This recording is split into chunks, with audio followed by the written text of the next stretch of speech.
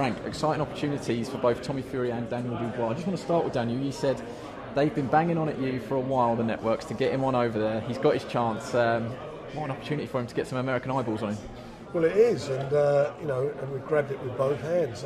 It's not never been really sort of my thing, this YouTube stuff. I make no bones about it, but I couldn't stand in their way of such an opportunity. It's a high-profile event over there, and for them, as professional boxers, I think it's a bit of a godsend.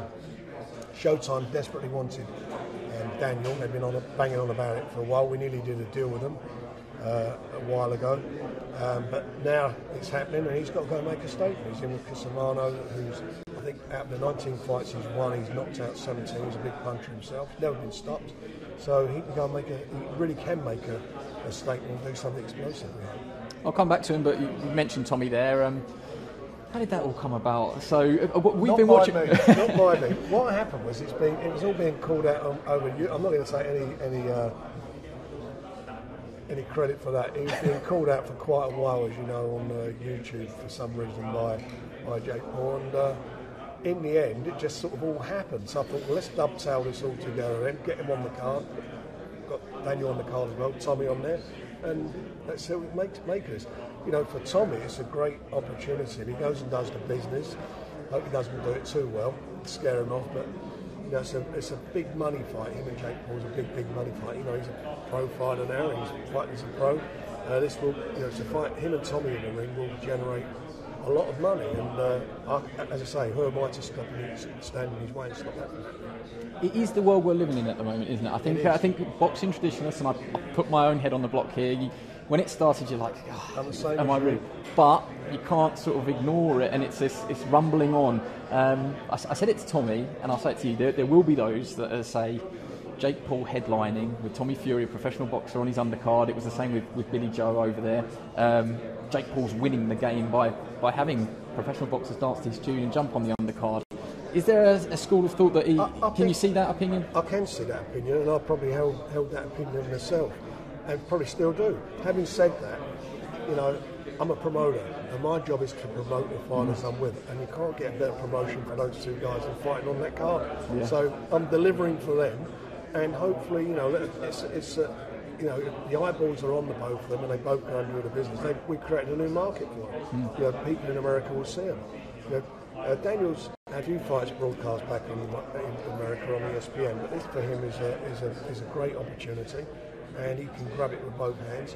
And for Tommy, he goes and does the business, and he gets this fight happens with Jake Paul. If they both get it on, it's a huge money fight, and it's a huge money fight. So who am I or anybody to say don't let it happen?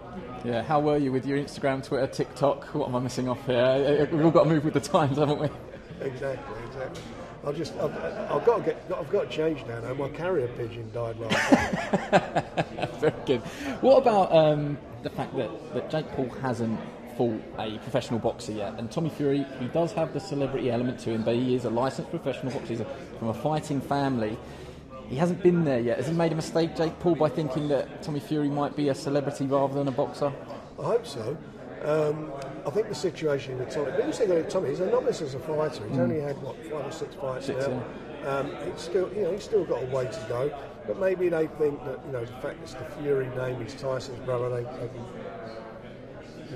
get something out of that. And maybe he fancies he can see a way to beat Tommy. Who knows? But one thing for sure, if they both fight, it'll be huge. I mean, for the right reasons or wrong reasons, it will be huge. Yeah, you're right. It was once a rite of passage, wasn't it? I wonder how many pros, when they sat there and signed their deals with you, it was always a traditional thing. Look, build in England and then go and make your American debut. So for these two guys to go over there, you've done it with your prospects and fighters coming through. It is an incredible opportunity, not just because of the platform, but to go over the States and get a new experience, try something new. The situation is different. There's slightly different rules over there with the commissions. It is a learning experience as well. Well, it is. I mean, the early days of ITV, I did that. Certainly was at Sky when we got Sky into boxing. All the guys went through. You look at Nash, you look at Ricky Hatton, you look at Joe Kawasaki. All those guys, and they're all on Showtime. Most of their fights were on Showtime. So this is a great one, and hopefully. I hope it's the next time. It's the next time round we're doing it. I hope some of these guys will open the doors for a few of the others, because no doubt about it, British boxing is very, very strong. We've got some great fighters, and we at Queensbury definitely have some really good quality talent.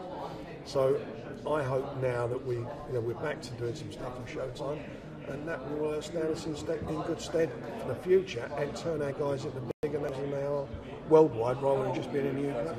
Your calendar is filling up. Dates do change. Just one on Tyson Fury. He's recovering from COVID. I looked on his Instagram last night. He's back training. He's in the gym. And he looks well. Have you had any conversations with him? How he's doing? He's obviously very disappointed with what's happened, as we all are. Everyone, was really looking forward to that fight, wanted the fight to happen.